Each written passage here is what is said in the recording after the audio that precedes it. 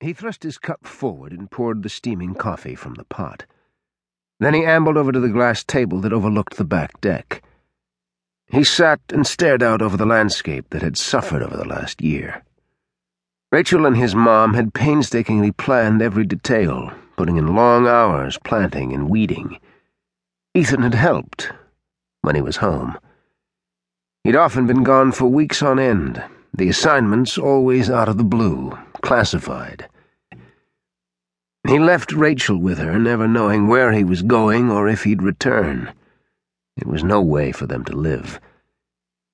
He'd resigned his commission after Rachel had miscarried their child. During the 2 years they were married, he'd failed her a lot, and he'd sworn he wouldn't do it again. But he had. He rubbed his eyes and then let his hand rest lingeringly on the 3 days' worth of stubble that resided on his jaw. He was a wreck. A flash of peach caught his eye. He zeroed in on the vase of roses he'd bought yesterday. They were her favorite. Not quite orange, not quite pink, she'd always say. A perfect shade of peach.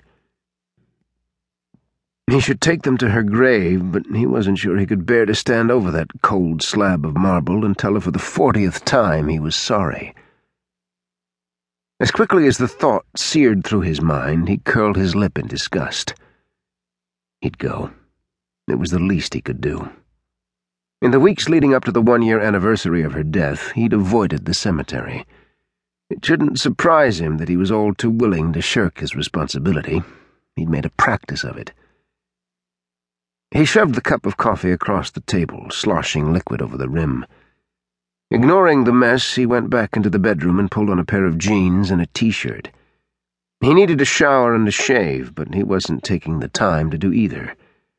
If his appearance put off people, all the better. Making small talk and exchanging pleasantries wasn't on his agenda. Back in the kitchen, he paused in front of the vase of roses. With shaking fingers, he touched one of the soft petals. He hadn't bought Rachel flowers in a long time, not since the first year of their marriage. What did it say about him that he bought them now? Regret was hard enough for a man to swallow, but to swallow the knowledge that he could never do anything to right the wrongs was more than he could bear. He gripped the vase, his self-disgust making him more nauseous than the sour alcohol swirling around his belly. He grabbed for his keys and stalked toward the front door, determined to go to her grave, face the past, and make his peace with the day. As he opened the door, he came face to face with a FedEx delivery man.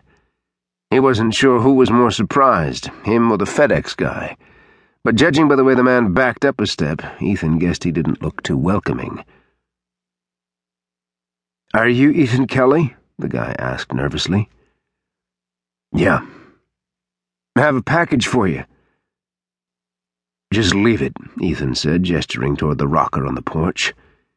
He was impatient to be gone, and he looked pretty damn stupid standing there clutching a vase of flowers. I need your signature." Ethan caught the snarl before it escaped and set the flowers down on the porch railing. He gestured impatiently for the stylus and scribbled his electronic signature on the handheld unit.